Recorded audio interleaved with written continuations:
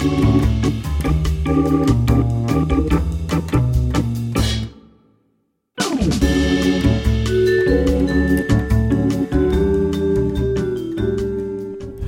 and welcome to Upstream with Jim and John, father and son conversations about discipleship and culture in the Pacific Northwest.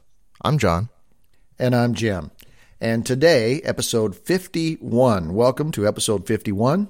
We're going to talk about how the world is going to be different after COVID-19 and how you can be in front of that instead of run over by that. So how can you get on the front end of how the world's going to be different and take advantage of that, position yourself to be flourishing in that world rather than waiting for it and being frustrated by it. Yeah, and even ways you can capitalize on it. Yeah. Instead of just adapting.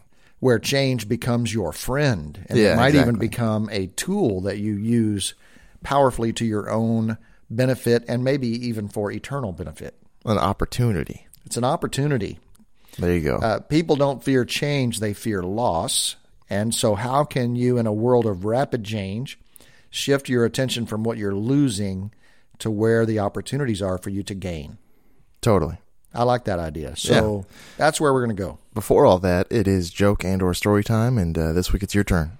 It is, and I've been thinking about a young man. So when I graduated college, I graduated on Thursday, married Sue on Friday, went on a short honeymoon, moved to Dallas the next Wednesday, and then started interning at my church while I was also doing construction work.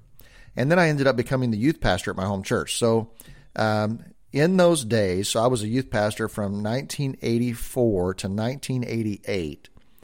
And I could tell why that came to an end, but that's yet another story. But I was a youth pastor in days when a lot of the things I did as a youth pastor, I'd probably go to jail for today. So we didn't have as much. A lot of things? Well, I would certainly have gotten fired for them today. I wouldn't go to jail. That's intense. The implications are a lot probably worse than what they actually were. Yeah, I would not go to jail, but I would have been fired several times in today's world for the shenanigans I did as a youth pastor, which in those days, 1984 to 88, it was a different world, and I was deeply loved for most of those. But man, the world has changed. So anyway, I'm trying to help our listeners' minds not wander too far to the depravity of your youth. No, I did not strip people naked. I didn't get naked in front of students. It was nothing like that. Nothing like that. Just clearing the air. Yeah. So I'm a reputable, thoroughly heterosexual, healthy in my marriage. Yeah, it was not that. So anyway. There was a student, I still have a lot of students that I'm still in touch with from those days. And one of them I was thinking about today because I was thinking about a story. It was going to be my time to share a story. And I thought of this student that he had this habit of saying the wrong thing at the wrong moment and putting himself in very embarrassing situations. And so I had a nickname for everybody. And my nickname for this guy, so I'm going to use his nickname. That way nobody knows who I'm talking about except him and some of the students who would hang around in those days. But these are all stories they lived. And so I nicknamed him Chanella June. So that was his name, Chanella June. And nice. It's not short. No, it's not. It doesn't have to be short. No, short's not funny. I mean, sometimes it is. All but Chanella June. Like Kevin Hart. I guess, yeah. So Chanella June did things like this. He got a job at a fast food place. They hired a bunch of people at the same time. So he's in a training classroom with about 12 new employees. Sure. And they're walking through the content. Well, the first thing they do is they want everybody to introduce themselves. So he's sitting next to a really cute girl. And, of course, he's trying to flirt with her and find out her name. And they're in the back row. And so people start introducing themselves. Hi, I'm John, and I'm 27 years old, and I'm blah, blah, blah. And then I'm Betty, and I'm 21. And he leans over to her, and he says, anybody working here over 23 is a loser. Oh, no. And, of course, when it gets to her name, she says, I'm Jennifer, and I'm 24. And so it was that kind of thing. He would do that all the time. One time, we're in a parking lot, and this beautiful red Corvette, all dark windows, is parked there, and he's like, that's my dream car. And he runs over there, and he puts his hands over the glass so he could see in the car, and he's looking at the interior, and all of a sudden he looks down and he sees a pair of feet, and he follows that up, and there's a woman just sitting there with her arms crossed looking at him while he's staring in her car through the tinted windows. Chanella June would always get himself in trouble. So the last story, we did a ski trip every Christmas to New Year. We would leave Christmas night at midnight on a big bus, and we would roll back in New Year's Eve, New Year's morning, about 6 a.m. And we're on that trip, and we're staying. No. This was actually we did a youth camp at Padre Island. So we were in a resort at Padre Island. That's where this was. I went there, didn't I? You did, and we had kind of rekindled that idea years later. But we went to that. And so we had these kind of hotel rooms where we would put 3 students and a leader in every hotel room. Mm-hmm. And Chanella June is in his hotel room, and he needs to go to the bathroom really bad. And one of the guys is in there showering and has the door locked. And he's banging on that door. You got to let me in, man. I got to go now. I got to go so bad. And the guy would not open the door. Uh-huh. So Chanella June took a dump in the ice bucket. No way. He did at the hotel, in the hotel ice bucket. And and so I had to deal with that. Man, that was a Chanella June shenanigan. So he sounds like Kramer from Seinfeld. He's just like always getting into this guy wacky situations. He would get in wacky situations, and he was absolutely fearless. He was completely overconfident, good-looking young guy, and he was totally fearless. He would do anything. That's funny. That reminds me. Basically, when in the dorm that I was in, it was mostly good fun. But in the apartment where it was me and my 5 good friends, it got like Lord of the Flies in there. It got to where like you didn't want to be the Chanella June. Like whoever goofed up was the Chanella June, and everyone, in self-preservation would pile on. Right. And you didn't want to be that guy. And I'm struggling to think of examples, but dark days, man. Oh yeah, the dark days. There was one summer that I stayed, actually a summer and a school year, that I stayed in married student apartments in college because they had an empty one. So I talked them into letting me and 3 buddies live there. And in the summer, there was 4 of us in there. In the school year, there was just 2 of us, my buddy Tim and me. Mm-hmm. But in the summer, we had 4 of us. And it was a little crowded. But we went to the Humane Society and got this dog. And it was going to be the apartment dog. Yeah. And man, that thing just peed and pooped everywhere. We could not get that thing to quit doing that. And so we took it back to the Humane Society within 3 days. We had outpunted our coverage. We couldn't. Yeah, I mean, it's probably for the best. I imagine that thing leaves there with a taste for human flesh, and it's got rabies. Right. Man, I loved college, but a bunch of stupid guys, I tell you. Yeah. Not that if you're listening and you're in college, you're not automatically stupid. I'm just, you kind of are in a way. Yeah, you will be less stupid later than you are now. I can say that with confidence. So speaking of crazy guys in college, so I go to college in Springfield, Missouri, to Evangel University. So, I'm so excited to go my freshman year. I go 2 days early and drive up there, move into the dorm room. My roommate's not there yet. The only people there, in fact, are the football players who were there for 2 days. Okay. And so I happen to be moving onto a floor. Does Evangel have a good football team? I didn't even know they had one. Yeah, they do. They it has ranged back and forth, but they won. Sure. They've done quite well, actually. Nice. Anyway. There's like 10 or 12 football players on this floor, and then me. And I don't know anybody. I just moved in. So we move all my stuff in. My parents, we have a meal. Then they hit the road to go back. So I'm sitting there on the edge of my bed like, what am I going to do now? I don't know anybody. What am I doing? And there's a knock at my door. And I open the door, and here is this defensive lineman. He's about 6'4", and chiseled. This he's fit. Mm. And he is stark naked with cellophane wrapped around his waist. And he goes, "Hey, dude, you like my new underwear?" And he takes off running. And I shut that door, and I'm like, where am I? What have I done? I thought that would have been you being like, "My people." No. I nudity was never a thing I was in favor of.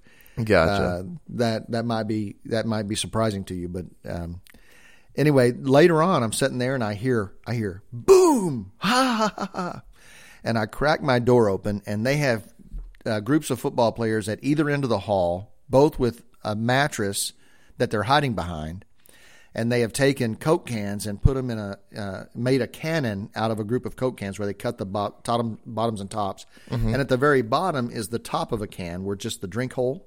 Sure. And so they slot a tennis ball into this cannon, and then they put lighter fluid. They open a lighter halfway and let the lighter fluid go into the can, and then they light it.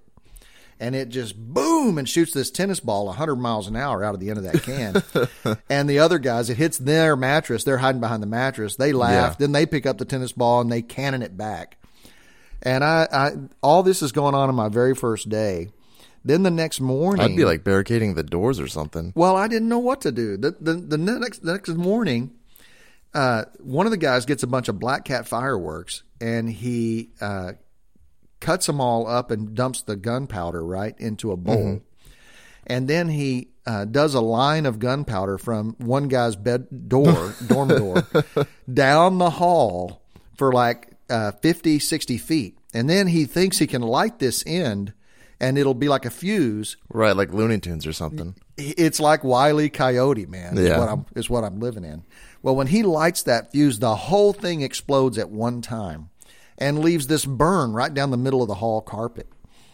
It's just holy smokes! Yeah. Back in the day, did he have to cover that kind of stuff? I think they pretended not to know who did that. We don't know. We just came home one day and it was there. Yeah. They covered for each other. My favorite prank, though, in college, this was epic.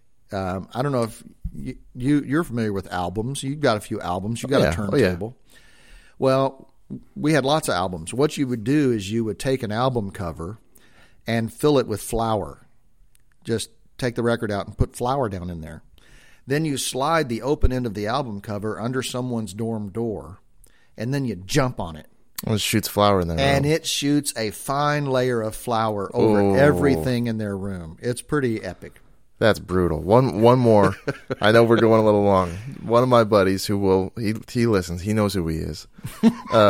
We were in Northwest is in Kirkland, and they have these flags at crosswalks downtown. So you pick up a flag. It has a little walking silhouette on it. It's like a bright yellow flag. And you use that to walk across? Yeah, and you walk across with that, and then you put it on the other side. There's little baskets on either side. Hilarious. And so someone, probably this guy, had taken one of the flags from downtown and just brought it into the dorm, just to have there. And so we have this flag sitting around, and it's there for probably weeks, maybe a month. And at some point, we all get a message of a picture, and it just says, "Oops," and the flag is halfway through a window. Oh, no. And he had thrown it. I wasn't there when it happened. I don't remember why he threw it, but he threw it, and it just cleared through this window and stuck where the flag part is. It was just sitting there. He definitely had to pay for that. Oh, man. But, yeah, it was very fun. I loved to decorate our dorm room. We went out and in the middle of the night to these places where they have like sawhorses that block a road, and on top of the sawhorses are these yellow lights that flash that are mounted on there. Have you know what I'm talking about? Yeah, I think so. They're like construction zone lights. I don't think they use them much anymore. But I think now they have reflectors on them. They don't flash, but they have like light reflectors. Now they have in those days they had big power packs mounted onto that with these big yellow circular lights that would flash. And that way in the nighttime you would see them and stop. We would steal those lights, and I had like 6 of them in my dorm room. And so, you could just flash yellow all night long in your dorm room if you wanted to. Wow. What a treat. I guess. All right, let's get busy. So the world is changing, John. I don't know if you noticed that. I don't know if you slept through that or if you're aware of that. The world's changing. I'm curious, in this COVID world, just to get our conversation started, what are you enjoying about the way things are different now? Is there any part of it you're liking? Yeah, there's a decent amount. Pollution is down everywhere. There's pictures of the LA skyline without smog for the first time in like decades. It's really interesting. I've only been to LA once or twice, but it looks like a different place. It's really crazy. You can see all the mountains behind the skyline. It's really beautiful. Wow, and they have like before and after pictures or something? Yeah, it's crazy. Wow. And in a general sense, water pollution is down as well and stuff like that. Car accidents are down. But I hate traffic so much. But when I was a barista, one of our regulars was these duo of guys who worked at this traffic statistics place. They advise the state on their construction plans and what will or will not work to relieve traffic. They were title was engineers of some kind. Really, really good dudes. Awesome. So like my favorite regulars. And he always said that when traffic is there, the economy is doing good. He said so don't look at it as a bad thing. It's a good thing. People got places to go, they got things to buy, money to spend, money to get. And it's true. So that has a downside to it, but so that's some of the good things. People are in general as far as car accidents go, safer, and people, because when the world is normal, we're always like, oh, the world's too fast. No one's stopping to smell the roses. No one's thinking. No one's reading a book. And now they have all kinds of time for that. I don't know if they are doing those things, but they definitely have the time to. They definitely are forced to have the time to. So that's some good things off the top of my head. Do you have any? Yeah, I'm meeting my neighbors now. People are outside more. Oh, sure. And which is it's kind of ironic. Yeah, and when you have conversations with them, most of them practice social distancing while they're outside. Some, you can tell the ones who don't seem to take any of this seriously. Sure. And so they're not, but most of them are. But they like to be, 6, 8, 10 feet apart and still talk. So neighbors who were not that talkative or not that eager to meet each other in the past, all of a sudden are. This morning, I went down to meet a neighbor because I'm working on a deck project at my house, and I'd been told that his deck was really epic and had a couple of features I should look at. So the guy who told me that texted him, and he said, yeah, come on down. So we went down. I got to meet his dog and got to see this deck project. And the guy, if I was willing, I'd still be sitting there talking to him. He just really was looking forward to a conversation. Yeah. So that's kind of an upside. I'm meeting neighbors I had not met and having more meaningful conversations with the neighbors that I do spend time with. So that's been kind of cool. Yeah, that is cool. What about your remote working? How much of that do you love, and how much of that are you ready to get back to being on site?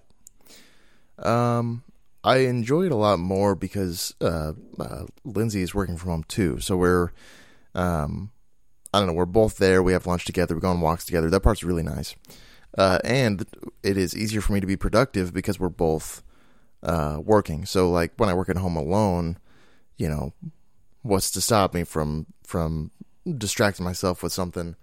And it's you have a little more accountability when both of you are working from home. Yeah. So all of that's been pretty nice. I miss going places, and I'm going into work about once a week for proofreading, and this next week will be a little more because our monthly papers are coming around. So I don't know, work-wise, I feel like it's been a decent balance. The only challenge is that I can't really get a hold of people as easy. I do a lot of reporting for the school district, and no one is, in their office. So I can't call anybody. I have to rely on email, which if you ever try to get hold of someone who doesn't necessarily need to talk to you, Right. Email is not really the way to do it. It's not really effective.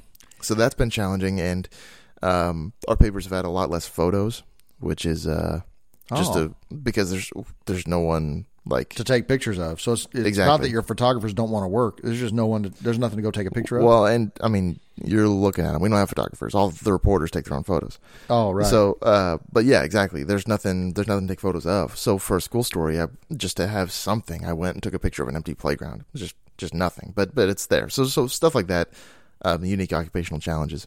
Interesting. Yeah, and I think a lot of my work, even in the office, is kind of solitary. But if you have a lot of coworkers that you're a fan of, you have a little community. That's probably challenging to be away from as well. Yeah. Okay, so as a teaser, there's an article we're going to look at. It's an article in I'd never heard of this before. It's called Marker. That's the digital medium that published this article. And the article, and if you want to find that's marker.medium.com is where they have their content. And this is an article called 7 Predictions for a Post-Coronavirus World, written by a gal named Emma Rose Bienvenue. Now, what's interesting about this Emma Rose Bienvenue is that she's got more. She looks young. There's a picture of her there. She looks very young, but she's got some chops, man. She's got her tagline is Jack of all trades, master of some. But here's her credentials: a BA, I understand that, Bachelor of Arts. A BCL, I have no idea what that is. Bachelor's of something learning, maybe? I don't know. Then a JD, which is that's actually a lawyer. A master's in economics, and then an LLM. I don't know what that is. But this chick's well educated. I have no idea what that is. That's a good question. And so it's fascinating. She's got 7 predictions for a post-coronavirus world. And she's saying that, like the Great Depression or the fall of the Berlin Wall and the 2008 global financial crisis, this is going to accelerate social and economic changes that would otherwise have taken years to materialize. So that is a conviction that some of us share. I think in my world of church work, that church as we understand it is about to rapidly and dramatically changes that probably were coming over time anyway, but now they're going to happen mega fast. And they're going to happen more broadly. Like there won't be innovators, early adapters, mid adapters, and late adapters. There will be get in now or get left way behind in a rapid span of time. So that's going to be interesting as I think about the work that I do. And then but I thought this is a fascinating conversation about whether the world is going to change or not. What's your opinion on that, John? Well, predictions are super tough. I saw a quote. It was probably a tweet or something, and it was basically a person saying that when this was first happening, I said, this is going to make 9/11 look like nothing. And I was right. And I'm like, well, slow your horses, dude. Like 9/11 is like that separates like modern world from postmodern world. That's like a generation altering thing. Yeah, it kind of is. And you can still go to ground zero and have a moving experience in one specific spot. Exactly. And just that it's so much more traumatic and violent. Yeah. That I think it doesn't really equate like that. I think economic disasters are more easier to compare to. But I have a hard time because I think, I think those things are true. But when I look around and I think when all this goes back to normal, like at the end of this year, right, when it's New Year's and you look back at the year, how much of this is going to be, will this be like the only thing we talk about? Because if you asked us like a month ago or 2 months ago, it would have been the whole thing with Iran or the fires in Australia. Those were like the big year things. And now this just dwarfs those, right? Yeah. So, the news cycle goes so fast. And I just want to say, we're about 22 minutes into this episode before we really got to the teeth of this. So I hope people have stuck with us and been patient because this is really getting fascinating now. What's interesting to me about even the wildfires or these monumental events, they have not been globally disruptive. Sure. In that, I mean, they have not changed the way we do life. Mm-hmm. That becomes a different thing. And so Some people that I respect think that this will be the most disruptive change agent event since a world war. And so that's a different thing. So to me, because even those big deals, even 9/11, I was shocked how fast people moved on. Yeah. And went back to their normal life. And so a real game changer, I forget what you guys call it in what authors call it. Disruption, I think, is what, something like that. So when a character gets boring, you need to put that character through. Oh, narratively. Yeah. You need to put that character through a thing. A crucible? Yes. So that life after that event bears no resemblance to life before it. Gotcha. And that's a technique you would employ to keep the story interesting or to make that character's whole world change. And so we haven't had an event like that changed the way everybody sees the world in quite some time. Sure. That changed everything so fast. Even the internet took a while to unfold and to get broadly used. Yeah. Cell phones, you went from the giant brick phone that only the really wealthy hotshots had in their phone in their cars to everybody has one. And so it's really changing. Now, this is some opinion. That's why I'm curious what your opinion is, because there's a woman you and I both love, your mom, mm-hmm. who still thinks that if this resolves quicker than sooner than later, that we are going to snap right back in. People forget quickly, just like they did with 9/11, and we're going to go right back to the way things were.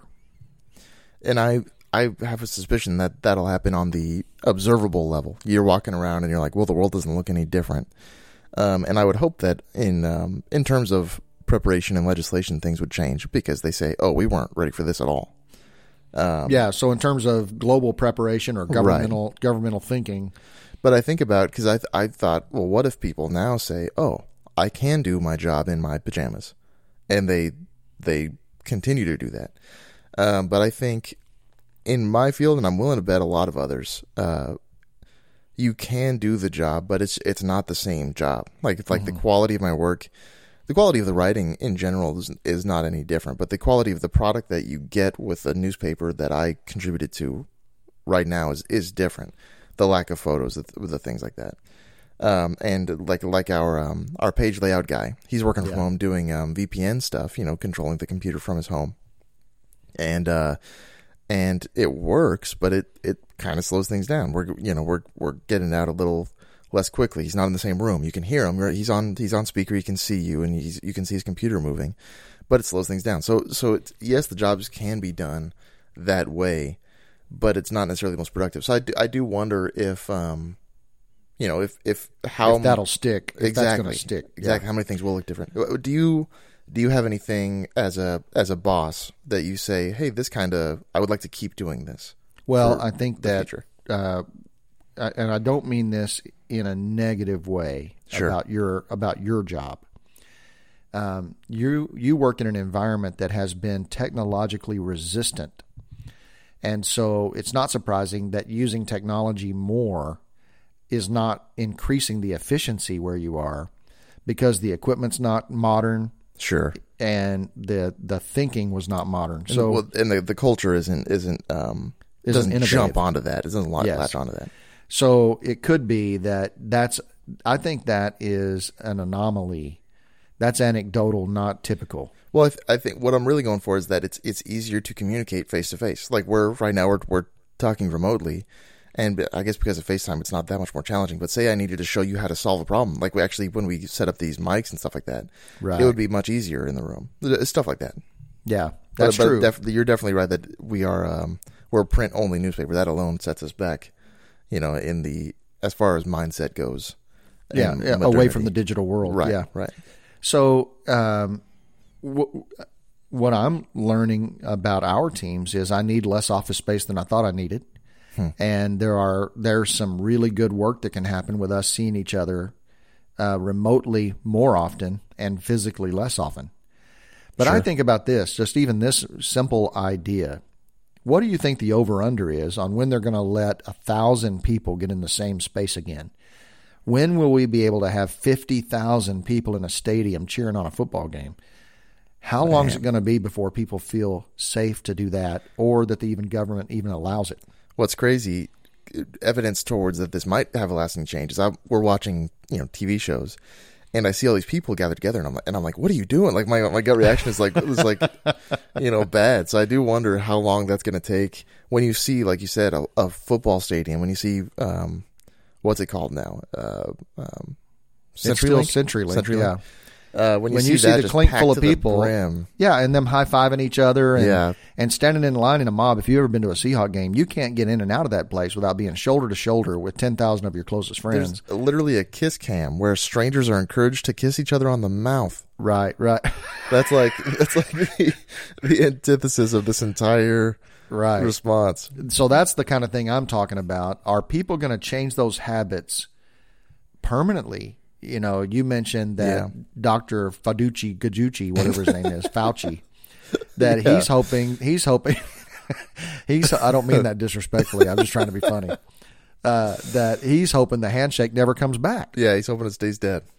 So, those are subtle little changes, but there's going to be so many of those subtle little changes that culture itself will pivot all at once, when it normally takes several years.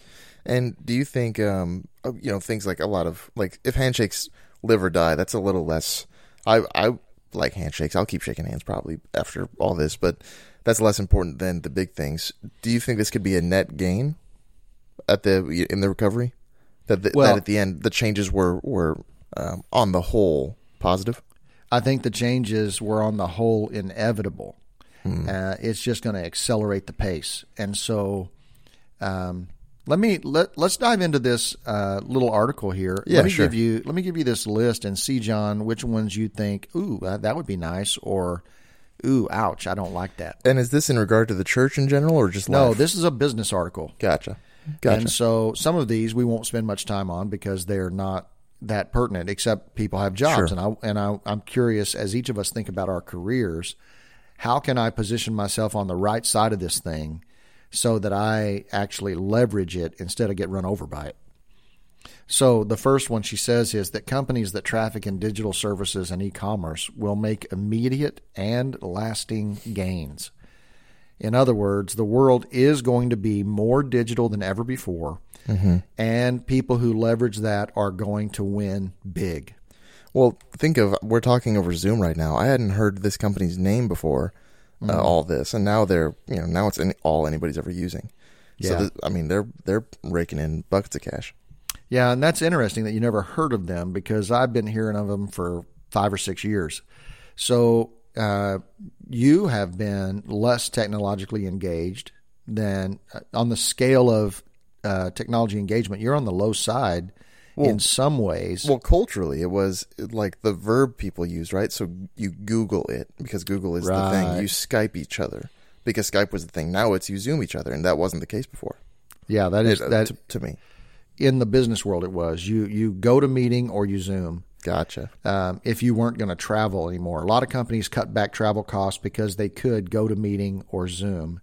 Or if you were already in a digital space marketplace, you were using GoToWebinar and Zoom as money-making tools for your training events. Sure. So the thing that makes me think about is that we have been in a world where if you were not tech savvy, you could still do okay in your career. Yeah. My concern is for a segment of our population, which probably by definition is an older segment. They were already aging out from the world as it changes rapidly. But if you don't have tech skills, you're going to be unmarketable in some ways. What do you think? Do you understand what I'm saying? Yeah, I do. And we're already, it's inevitable that we face a lot of crises with a big aging population. And the tech skills one is that's a new thought to me, because I think there will still be, like, say in your office there's 3 seniors. I think they're still going to be able to do okay, But I wonder about a crisis like this in 20 more years when we have just this massive retired population. What does that look like? Well, and I think kind of the thing I'm trying to describe is that if your job pre-COVID required 10% technical savvy, it's now going to require 80% technical savvy. That a 70% jump. I really do believe that. And so in the world that I traffic in, some of our tech-resistant people, and I call them tech-resistant not because they hate technology, but because it's a learning curve for them. Sure. There are generations. I watch my granddaughter, Eleanor, interact with an iPad, and it is shocking how she already understands how to get in of something, out of something. She knows how to buy things on she's 5 years old. She knows how to buy things online. And it is stunning to watch how fast and fluent she is on an iPad. Yeah. They call those digitals. They were born in a digital world, and I was not. And if you were not born in a digital world, your natural intuition toward these devices is not there. Right. And so the learning curve is way steeper and exhausting, frankly. And so when you've had people who've just said, "Hey, I'm gonna ride this out because I can finish my career without ever having to learn that." That day is gone. You're going to have to learn it now, or you're going to look at early retirement because the need for it will no longer be an optional skill set. I definitely I'm with you there. I get it. So my advice to people who are not technical savvy is to use this slow down time to learn everything you can possibly learn. Every app, every high use tool, so that you can enter back into the real world, wowing people with your ability to transition your job into that kind of environment. Because if you resist this, you will end up unemployed, especially if the economy tanks as bad as it could. Very smart. So that's my first one. Here's the second thing. She says remote work will become the default, that you will have to create a reason why somebody needs to come to work instead of creating a reason why they should work remote. And this was one early on where I was like, what if that happens? And I still have an inclination that might be too dramatic of a shift. I don't know that the culture would be that quick to be like, okay, now we all work from home by default. I don't know. I would say if they open up the marketplace and people can go back to work, say in May, sure, even by the end of May, then I think you're right. But if you can't go to work, or if you go back to work in May and then we get another surge and people have to home safe again, or if we go back to work in September and or for the summer, and then in September when the fall and cold weather starts coming, October, November, there's another surge of this and people have to home safe again. My point is, the longer it takes where people are working remotely, the more drastic these changes will be. Yes, because it'll become normal and people will get skilled at it and they will fall in love with it, and companies will start realizing I can trim my overhead dramatically by reducing the square footage I need for office space, the rent I have to pay, or the buildings I have to own, or the buildings I have to maintain, because I can let these people work from home, pay them the same wage. Yeah. They're happy, I'm happy, and I've got way less overhead. Yeah. It's now we are in the reality now is that you have no option. So I think the X factor is when you have the freedom. Because if right now, if I could live my life now, but when I clock off, I could go sit in a coffee shop, or I could go to a restaurant, or I could go to all these parks and stuff like that, then that's really is. Then it's even more attractive. Yeah, that's like my perfect day. Yeah, if I can work at the beach, or if I can work at a coffee shop, or exactly. if I can next to like some fire in the, now that becomes irresistible. Right. But here's the other factor that makes this more likely to occur. What's going to happen to travel restrictions? Are they going to restrict travel in some way into a longer future? Or, for example, in the Philippines right now, you cannot fly into the Philippines. You can only fly out of it. They are making some ridiculous decisions there that are economically disastrous. Poverty is is an exploded problem all of a sudden, particularly in places like Manila. Well, but let's say they restrict travel, or companies stop having you travel. Like if you're a traveling guy and now your company's realizing, hey, you can't travel and business is doing okay. Now I get to save all the costs I was spending on traveling you. Right. And I know really, really progressive plans like the big Green New Deal. Some extreme versions of that include the ban of air travel in its entirety, or almost in its entirety, because of the pollution of jet fuel. So I could see an extreme view of things where they say, well, maybe this is a good time for flying to just end. And the view of the world at that point is a lot like it used to look, where neighborhoods are much more focused on each other. The world's a lot less globalized. And that's kind of, to me, that's like some Jetson stuff. That's like so far from how we live our lives now, it's hard to even think of. But right. But I can see that looking more plausible. Yeah, she's going to get to that in just a second. So from her point number 2, I would say this. My encouragement to all of us is don't tolerate Zoom and don't learn just enough about those kinds of tools to get by, but become a Nazi. That's not the right word. Become a ninja. That's the word. Become a technology ninja for remote communication. With the efficiency of a Nazi.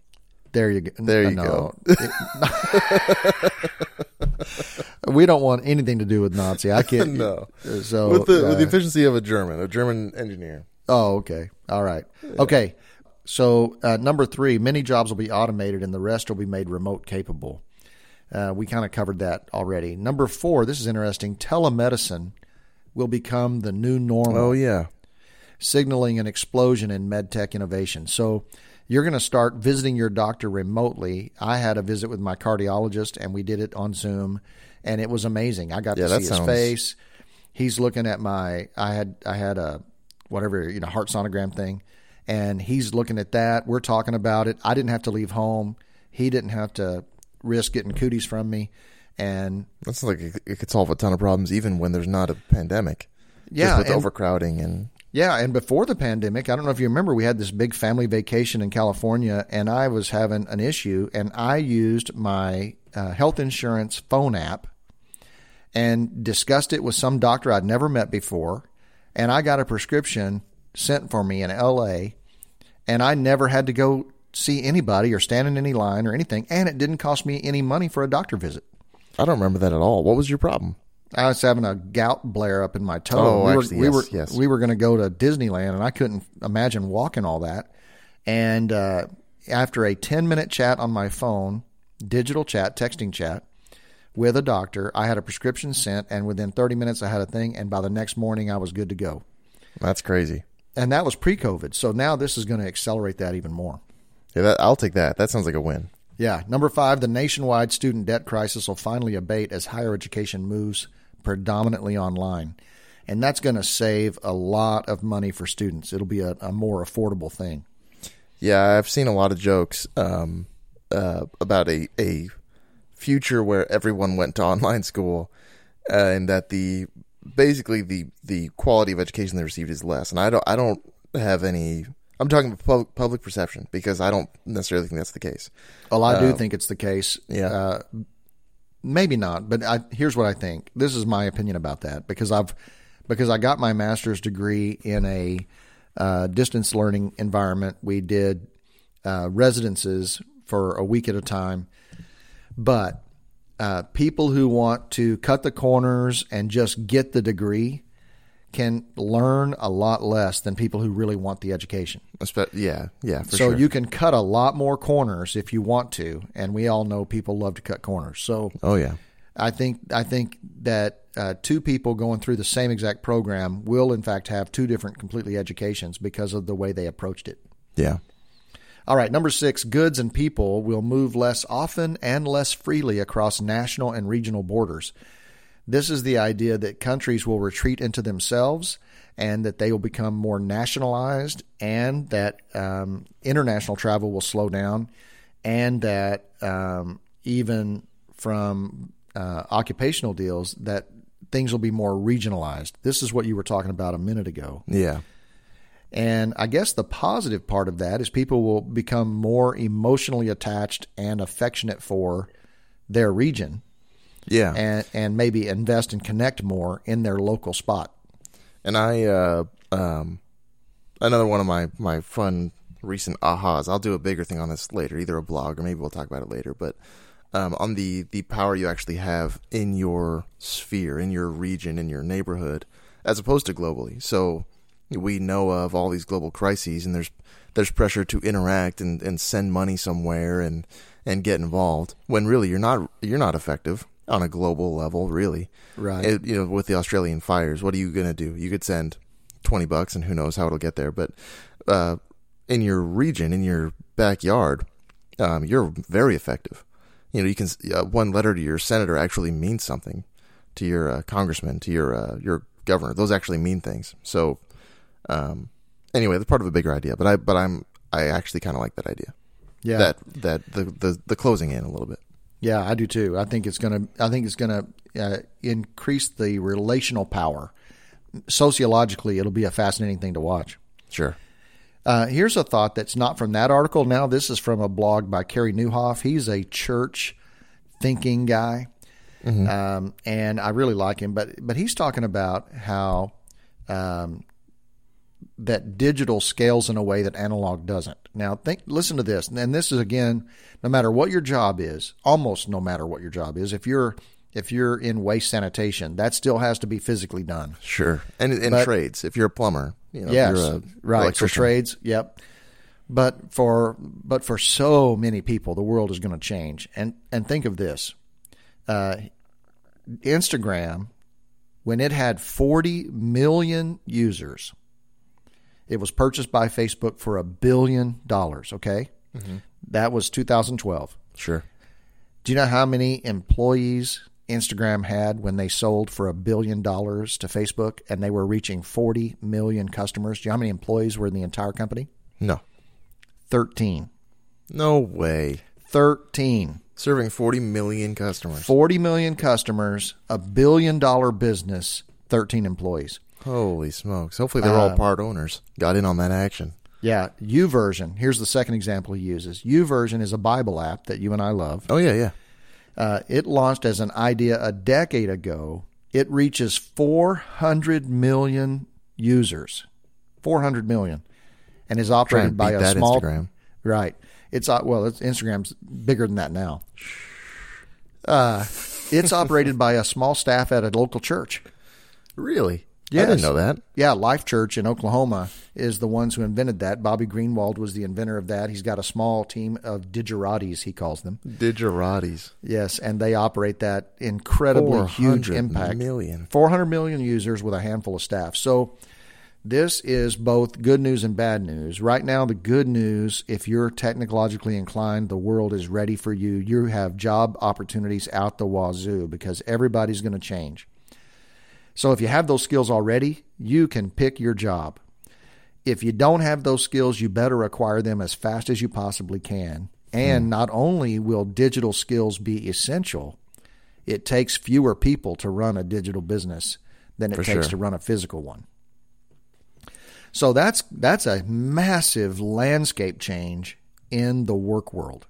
So you're saying that the pool actually will shrink? Like there will be less jobs on the whole available? I believe that's the case. That's the scary side of that. Now, the good news about that is we have the boomers about to all retire, and the millennials by population are a smaller population, right? Yeah. So that may actually match the physical realities of population at the same time. So that might scale correctly, but it's a concerning thing. Let's real quick do our commercial break, and then we'll come back and do our takeaways. How's that sound? Sounds great. Upstream is supported by the faithful members of the Upstream team, listeners who give monthly through Patreon. This podcast is just one part of the Jim and John ministry. They also write weekly blogs, have published their first book, and are currently at work on more. Their desire is to produce transformational content, as well as offer encouragement and coaching to others. The dream is to see a movement of people who are integrating the work of Jesus into their daily lives and who are joining him on his mission to redeem and restore all things. Check out their website at jimandjohn.com, where you can learn more about the father-son duo and gain access to all they have to offer. If you would like to join the Upstream team, consider partnering with Jim and John on patreon.com/jimandjohn. A link is also available on the homepage of their website. And remember, there's no H in John. Now let's join Jim and John for the home stretch of today's conversation. All right, welcome back. Okay, so big takeaways, and this is a huge conversation. We mostly talked on the professional end of things, and we could go on for probably another 2 hours on every other aspect of it. But do you have a big takeaway for this conversation? Well, I found my affections moving toward two groups of people. One is people who are approaching the ends of their careers, and one for people who are entering their careers, or in that mid-20s. I've got tons of work years ahead of me, so my mind goes to that group, and my mind goes to the I'm not ready to retire yet, but the world's about to change so fast that it's going to freak me out. Gotcha. So, like not enough time to adapt, not enough time to retire, or too early to retire. Right. There you go. That's probably, and I don't know. I think our listeners lean younger than that, so that doesn't hit the majority of our listeners probably. But I want to almost get on my knees with my friends who are in their 50s. And who are not good at technology and who have limped along almost with a passive-aggressive resistance to learning more. Mm-hmm. And I want to tell them, you have got to get on the digital bandwagon or you're going to get left behind and it's going to get ugly. Yeah. I do have I have an almost sense of panic about that for that group of people. And, I mean, do you think... Because it's hard for me to imagine that the skill sets of these men and women who are at basically the height of their career, right, at your age, at around the 50s, you're right. You have more influence than you ever have, most likely. Those skills are still valuable, right? I mean, the example I would use is back when computers became common, when personal computers. Okay, this is long before you were a twinkle in my eye. Sure. There was a time when computers went from punch card giant mainframes that filled a whole room to personal computers that you could have. Everybody had one in their house. Yeah. Well, right then, this same thing happened, and there were people who were in their 50s who had been engineers or finance people, and they were not computer savvy, and they were able to limp along because they were smart. And you needed their genius, and so you tolerated their lack of technical savvy. Gotcha. And I watched them struggle into retirement and get so mad because these young people who had sharp computer skills were suddenly getting hired mega fast and making way more money than they did when they were their age. Yeah. And they were furious. It was offensive to them. And it was just that the tools for the job outran them. Yeah. And so I feel like I've already watched this happen once in my lifetime, and it happened over a phase-in span of time because personal computers didn't become one in every house overnight. But this change is overnight. This is in one calendar year, maybe 18 months. You're going to see the way the world works is going to change in an 18-month window. That's never happened before in history. Well, and certainly in our lifetime kind of history. Yeah. And my takeaway, I use the word, you're asking for a word, and I use the one disruption. Mm-hmm. That's used a lot technologically. So that personalized computer thing, that's a disruption. That changes the whole game. Cars are a disruption. High-capacity lithium-ion batteries are a disruption. Or the iPhone. That's a better example. Sure. And so this is different because it's not an innovation disruption. It's just a way of life disruption. Yes. But like you said, there are people. Malcolm Gladwell's Outliers is like all about this, where they are launched into their young adult life with alongside a technological disruption. This is Bill Gates and Steve Jobs, and they just take over the world because it's the right person at the right place at the right time. Yeah, and so I think this will be the case here, and there are people who are on the opposite end of that. But I don't think it's a hopeless situation like you're saying. And I don't feel hopeless. I feel urgent. Good. Yeah, there you go. The only person hopeless is the one who says, "I'm not changing." Sure. If you're a change resistant person, you're going to get left behind. So I have only anxiety for that kind of person who's saying, I'm hearing people in my age category, really are older than that, 60, 63. They're wondering, am I going to have a job at the end of all this? Really? Yes, because as things shift digital, it's a different skill set needed for the job, and you need fewer of them. And so if this doesn't concern you, if you're in your 50s and this doesn't concern you, then you've got your head in the sand, and it should concern you. It should motivate you. It should inspire you to get on the front of that. Gotcha. Here's a little sound. This popped in my head as you were talking. That was a great insight that some people are perfectly positioned to surf this wave right into an amazing future. Oh, yeah. Yeah. And that is awesome. When Sue grew up in the Philippines, she goes to the Philippines as a 7-year-old. And the way missionaries got to the Philippines in those days, they got on a freight ship. There were 2 other passengers beside her family on this freighter. Holy smokes. And they were 21 days at sea. Oh my gosh. From Seattle to Manila. Didn't stop anywhere. 21 days at sea on a giant freight ship. They go into port in Manila, and it is dock workers, and over to one spot is this guy who is strapped to a pole and being whipped by his boss. What? For his rebellion. And so Sue, this 7-year-old, gets on the ship in Seattle. Right. Spends 21 days at sea, gets off the ship, and this is the first thing she sees. That's insane. And then the knuckleheads who hosted them wanted to drive them through all the slums before they drove them to their home. Why? I don't know why. It was a stupid decision. So her first images of the Philippines are the worst, most dramatic things you could see. Yeah, this is the Philippines according to like an action movie. Yes. You get there and it's just like the Wild West. She's blonde-headed. They don't see many blondes. People would walk up and just touch her hair because they hadn't seen blonde hair. They wanted to see what it felt like. So she goes into this world where she is the lily-white, blonde-headed girl, and no one looks like her, lives like her. Well, not only is that the case, but the world where she came from keeps changing, and new music, new movies, new TV shows. Well, there's no internet. There's no email. She communicated with her grandparents back here with letters, and she would make cassette tapes where she would talk on these tapes and tell stories, and then send the tapes to her grandmother.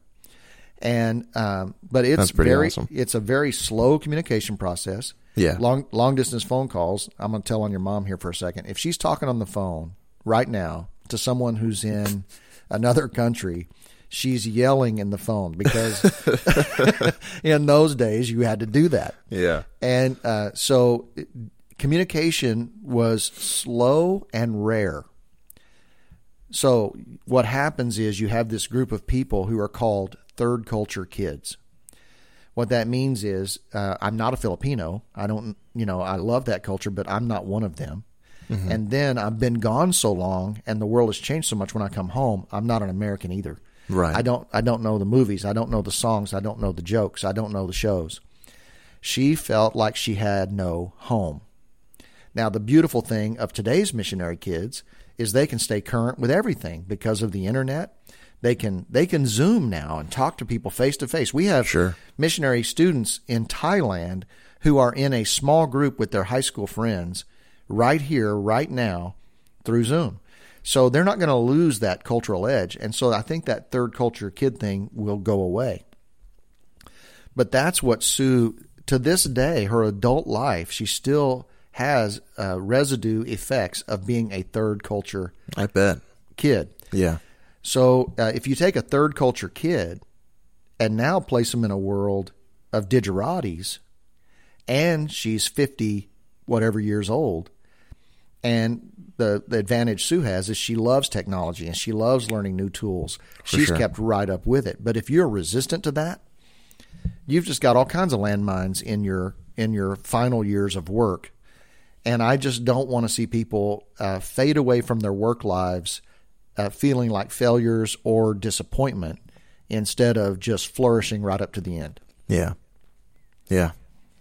I didn't intend for this to be that intense, but that's as I think, and that's really just one piece of all the things we talked about. I love a lot of the changes that are coming. I think life is finally going to be the way future writers back in 1984 used to describe it. There was a time when technology began that people wondered, the biggest challenge Americans will have is, what do I do with all this free time I have? And that has never happened. We're working harder than we ever have. Yeah. But actually, in this new world, that could actually happen. Maybe. I mean, with a whole bunch of people working from home, you might see this rise. Like you said, we see this rise in domestic violence. You might see a rise in alcohol or workaholism. Maybe alcoholism too. Yeah, you could too. Yeah. Give me your takeaway, John. What's your biggest takeaway from this whole conversation? Well, yeah, just that it is a disruption. I think that word is fitting here. Yeah, and it's a great opportunity. You're sitting on that opportunity side and going, man, there's going to be a lot of new opportunities. Well, I think so. A person like my actual agency, as far as assets and influence, is a lot smaller than someone who's been in a career, or who has the experience of someone in their 50s, the resume of someone in their 50s. So I think it's an opportunity for that group too, because if you see the writing on the wall, right? You can, like, I don't have the means to start a Zoom company. I don't have the influence, the money. But someone with your level of assets and experience and wealth might have the means to. So if you look at the disruption for what it is, you could end up doing pretty well out of all this. Yeah. I don't know. That's just an idea. I'm not you, so I don't know what it actually is. But from my end, I feel like I don't have the means to do a lot of bold You're not stuff. Perfectly positioned to take advantage of some of those opportunities. Exactly, because I don't have the funds. Yeah. Did you see there was a video on Facebook of this gal who pretended her post-COVID self is gone back in time and talking to her pre-COVID self? Have you seen that? I have not. I've heard of it. I didn't see it. It's so funny. But one of the things she says is, you're going to want to invest in this company called Zoom. Yeah. You've never heard of them, but if I were you, get all your money out of the stock market or shovel it all over to Zoom. Yeah. It's just kind of funny how the self we knew before this is going to have a whole truckload of new information that they didn't have, 6 or 8 months ago. That's why it's not so much that it's disruptive. It's that it's disruptive in a very short window of time. Yeah. Yeah. Well, thank you guys so much for listening. I hope this was not beating you over the head, because just more of a conversation and an expression of urgency. I guess it got framed in a little negativity, but for me, that is what inspires me to be innovative and courageous, is to recognize I don't have a choice here. I'm gonna innovate and create and win, or I'm going to resist all this and suffer for it. Yeah. So the real yeehaw is let's get on the wagon here and look at the opportunities in front of us and go ahead and learn things we don't already know. Sure. Awesome. All right. Hey, thanks for listening. Love it if you would subscribe. Love it if you would tell a friend. And we would love feedback. You can tell us ways you think we could make our show better. Next week, we will celebrate 1 year together doing this. And so episode 52 is next week. Yeah. We'll have some special features on that one. But tell a friend, email us, info@jimandjohn.com, no H in the John. We'd love to hear from you. Yeah, thank you guys so much. We'll see you next week for the big 52.